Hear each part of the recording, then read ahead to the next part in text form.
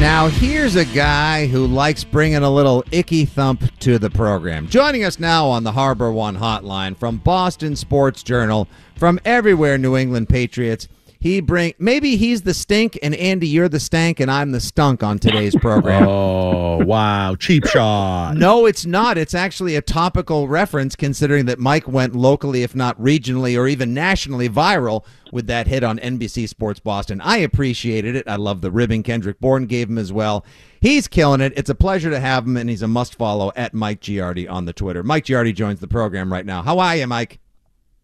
Making friends and influencing people. That's what I'm doing here, fellas. Absolutely.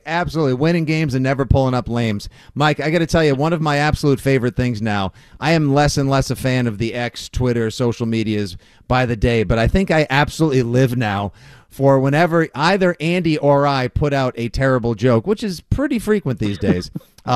Your immediate response to us is you just use our first name and that's it. You guys, it's like, can you come up with something a little bit better? Andy takes the lowest hanging fruit, like over and over again. Well, I'm short. It's the only one I can reach. Fun. Oh, look at that. A cell phone from Hart earlier. Bada bing! Hey, now. In all seriousness, since Fitzy brought up the stink, stank, stunk comment, which I am always annoyed by people like, Kendrick Bourne might go out. You could just end the statement there. That is true. I was annoyed by that is true. Like Kendrick Bourne might go out and have 80 catches and 1,000 yards this year and 8 touchdowns. And everybody go, hey, Giardi, is he stink or stanker? No. You said something in a period of time. Like you had watched practice, and I agreed with you 100% at the time. But since you made the stink, stank, stunk comment, which both Bourne and Parker got a little defensive of, am I wrong in that Kendrick Bourne has come on? Could you take credit for Kendrick Bourne improving in August?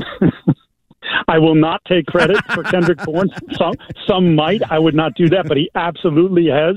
He's probably been, I don't know, over the final 3 weeks of camp, 2.5 weeks of camp, he was probably one of their better players, and certainly, I guess, changed the way I view him and to a certain degree, I guess, how I would view the room, because he's such an important piece of it now. And if Devontae's going to be hurt again and play, not play a full season, which is always the case, and if Juju's dealing with the knee, which is something I was talking about in the spring, and then somehow, when Breer mentioned it, it caught fire again. But that's been something they've been dealing with since they signed him, is that Bourne's emergence or reemergence, because I think we saw what we thought was a pretty good player 2 years ago, again, sort of changes maybe the floor of that group, because it looks like he actually looks better than he did 2 years ago, because I think that strength that he talked about,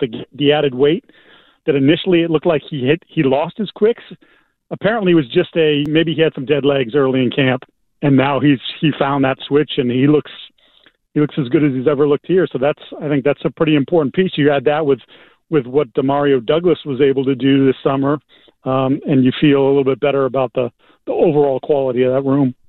Yeah, you had a chance to basically be the Trent Dilfer of Kendrick Bourne's career. A lot of people say that Trent Dilfer lit the fire under the 2014 Patriots, or it could have been the drafting of Jimmy Garoppolo. But there is no doubt that Kendrick Bourne has definitely turned things on as well. Before we get into the big story of yesterday that's carried into today, Mike, with the Patriots signing Matt Corral to the active 53, just on the wide receiver room alone, what is your level of surprise, or how do you feel overall about the Patriots still not able to draft a higher level receiver, Tyquan Thornton, 2 years in a row? So I guess you can say he's consistent, starting the season on the shelf on injured reserve, and them holding on to not one but two unheralded 6th-round draft picks in Pop Douglas and Kayshon Boutte.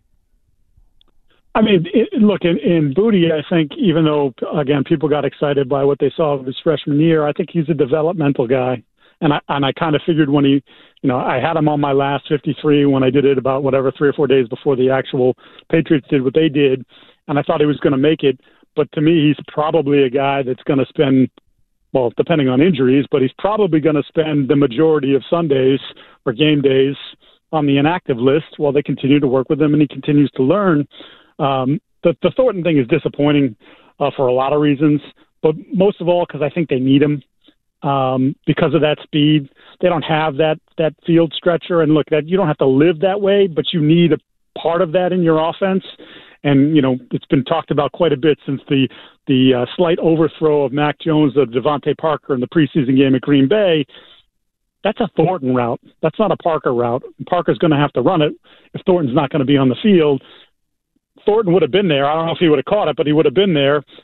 Instead, Parker's a half step short and short arms it on top of that and doesn't end up making the play. It's just sort of that's the kind of element that they're missing. And when Thornton was on the field during training camp, it wasn't awesome, but there were moments where I think Andy and I'd be sitting next to each other and you're like, ooh, he just dragged two defenders with him because they respected his speed, and he opened up something underneath for Hunter Henry or a crosser for Juju or back out of the backfield, and doesn't necessarily have to catch 55 passes to be an influential piece of the offense. But once again, you're more time missed and more reps that he didn't get this summer, and now that continues in the season, and it's just been a microcosm of how it's gone for him.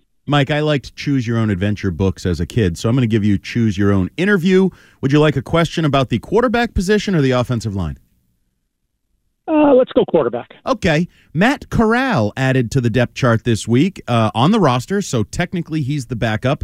What do you believe Matt Corral's upside will be for the Patriots? Is he a guy that a year from now we might be talking about, well, Mac didn't have a great year and Corral played those 2 games and looked pretty good. Maybe he's the quarterback of the future?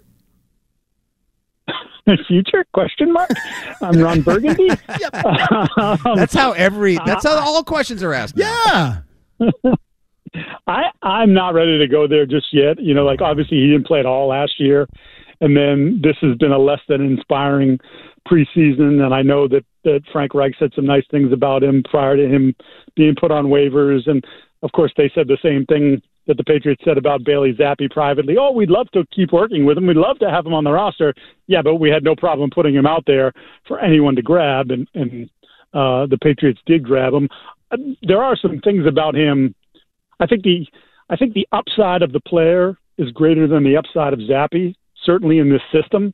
This is something, especially the RPO heavy stuff that he, fed on at Ole Miss under Lane Kiffin. I think there's also that crossover, right? Kiffin sort of laid the foundation for the offense at Alabama that then Bill O'Brien inherited, and of course he put his own touches on it as well. But so I think Corral should come here, and while he doesn't know the playbook, he should be able to speak the language, which is something that Zappi had a problem with this summer. That sort of gives him, I guess, in that regard, if there's such a thing as an advantage here, maybe that gives him an advantage. Although, again, as Belichick will say, he's going to be drinking from a fire hose here, trying to get caught up in the entire situation. I mean, I would imagine that Zappi gets elevated for week 1. I just think that's probably too quick for Corral to turn around and get comfortable in the system and for them to be comfortable with him. But, we'll see as the process goes on, how much ground he can make up on Bailey. As you know, it's the three elevations before you have to put a player permanently on the 53. So they've got a little bit of wiggle room here and a little bit of time to figure out if Corral can, be the actual number 2. Right. And what was but back a couple days beforehand, I think maybe the acquisition of Matt Corral is less of a surprise because there's hardly a distressed asset, but rather still an undiscovered or underused pro asset that gets cast off by another team that it's kind of like the latest version of what Arizona did. Like one coach drafts a quarterback. They took Corral in the 3rd round, not the 1st round with Josh Rosen. In comes Kingsbury. He discards Josh Rosen. Hopefully Corral's better than Rosen was. And now they have Kyler Murray, or maybe now they have Clayton Tune. I don't even know who the hell is starting in Arizona. I have a feeling Arizona doesn't even really care because they're going after Caleb Williams. I think Kyler Murray will be somewhere else next year. But what was your initial level surprise at the start of the week, Mike, that the Pats were willing to let both Cunningham and Zappi go and basically head into the week with there was no guarantee Corral was coming to them. They went into the week willing to be a team that had a quarterback and only 2 running backs and 2 tight ends. I mean, it just goes to show you in part some of the roster mismanagement and also in part just some of the injuries they had on the offensive line, right? Like the summer, probably the defining thing that happened this summer was the offensive line just couldn't be out there together, right? The guys that you were expecting, the four guys you're expecting to start, who knew what was going to happen at right tackle, but the four guys you expected to start were never on the field the entirety of summer together. So that's been a dominant storyline. It's been something that's hard for them to overcome at times in practices, let alone in some of the preseason games. Matt got the snot kicked out of him in his brief appearance in Green Bay. Asked Bailey Zappi about PTSD from all the stuff that he saw this summer. Like, he clearly didn't have a lot of confidence in what was going on in front of him as well. So I was not surprised that Cunningham got cut because he didn't show enough for anyone to grab him. And to get him back on the practice squad is nice. Now, what are they developing as? Is he going to be a wide receiver? Hasn't shown anything as a wide receiver to this point. Or are they going to start messing around more and more with him at quarterback? I think that's a big question to ask there. And with Zappi, I guess my thing is, it wasn't working. You saw that it wasn't working. Wouldn't you have wanted to be more proactive about trying to get a veteran in here, a Hoyer type, if you will, to help that room and to help Mac in particular? Look, I think Hoyer played an important role 2 years ago with Mac, and then obviously last year he gets hurt, and we all know they didn't like the offense, and that's why he's now in Vegas with Josh McDaniels. But I think you need that voice, and I still don't discount, because what I had been originally told when Zappi was put on waivers and Cunningham was on waivers is the kind of eyeballing a veteran backup. That's sort of what they want. Now, it hasn't played out that way yet, but I haven't ruled that out. I don't think they've ruled that out either, in terms of, would you feel better if you had insert Colt McCoy in the system for, because he's capable. If you have to play him for a game or two, sort of what the floor and the ceiling of the player is, and he'll give you a respectable performance, but also, what does he do for the room? What does he do for Mac? Mac and Bill O'Brien spent a ton of time together, but, I'm sure there are times where Mac's like, what is Bill doing?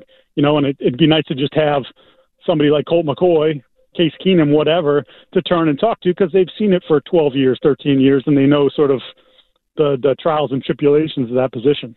So there are 14 guys that are offensive linemen, if you include the practice squad, that remain with the New England Patriots in various degrees of participation, as Bill would put it.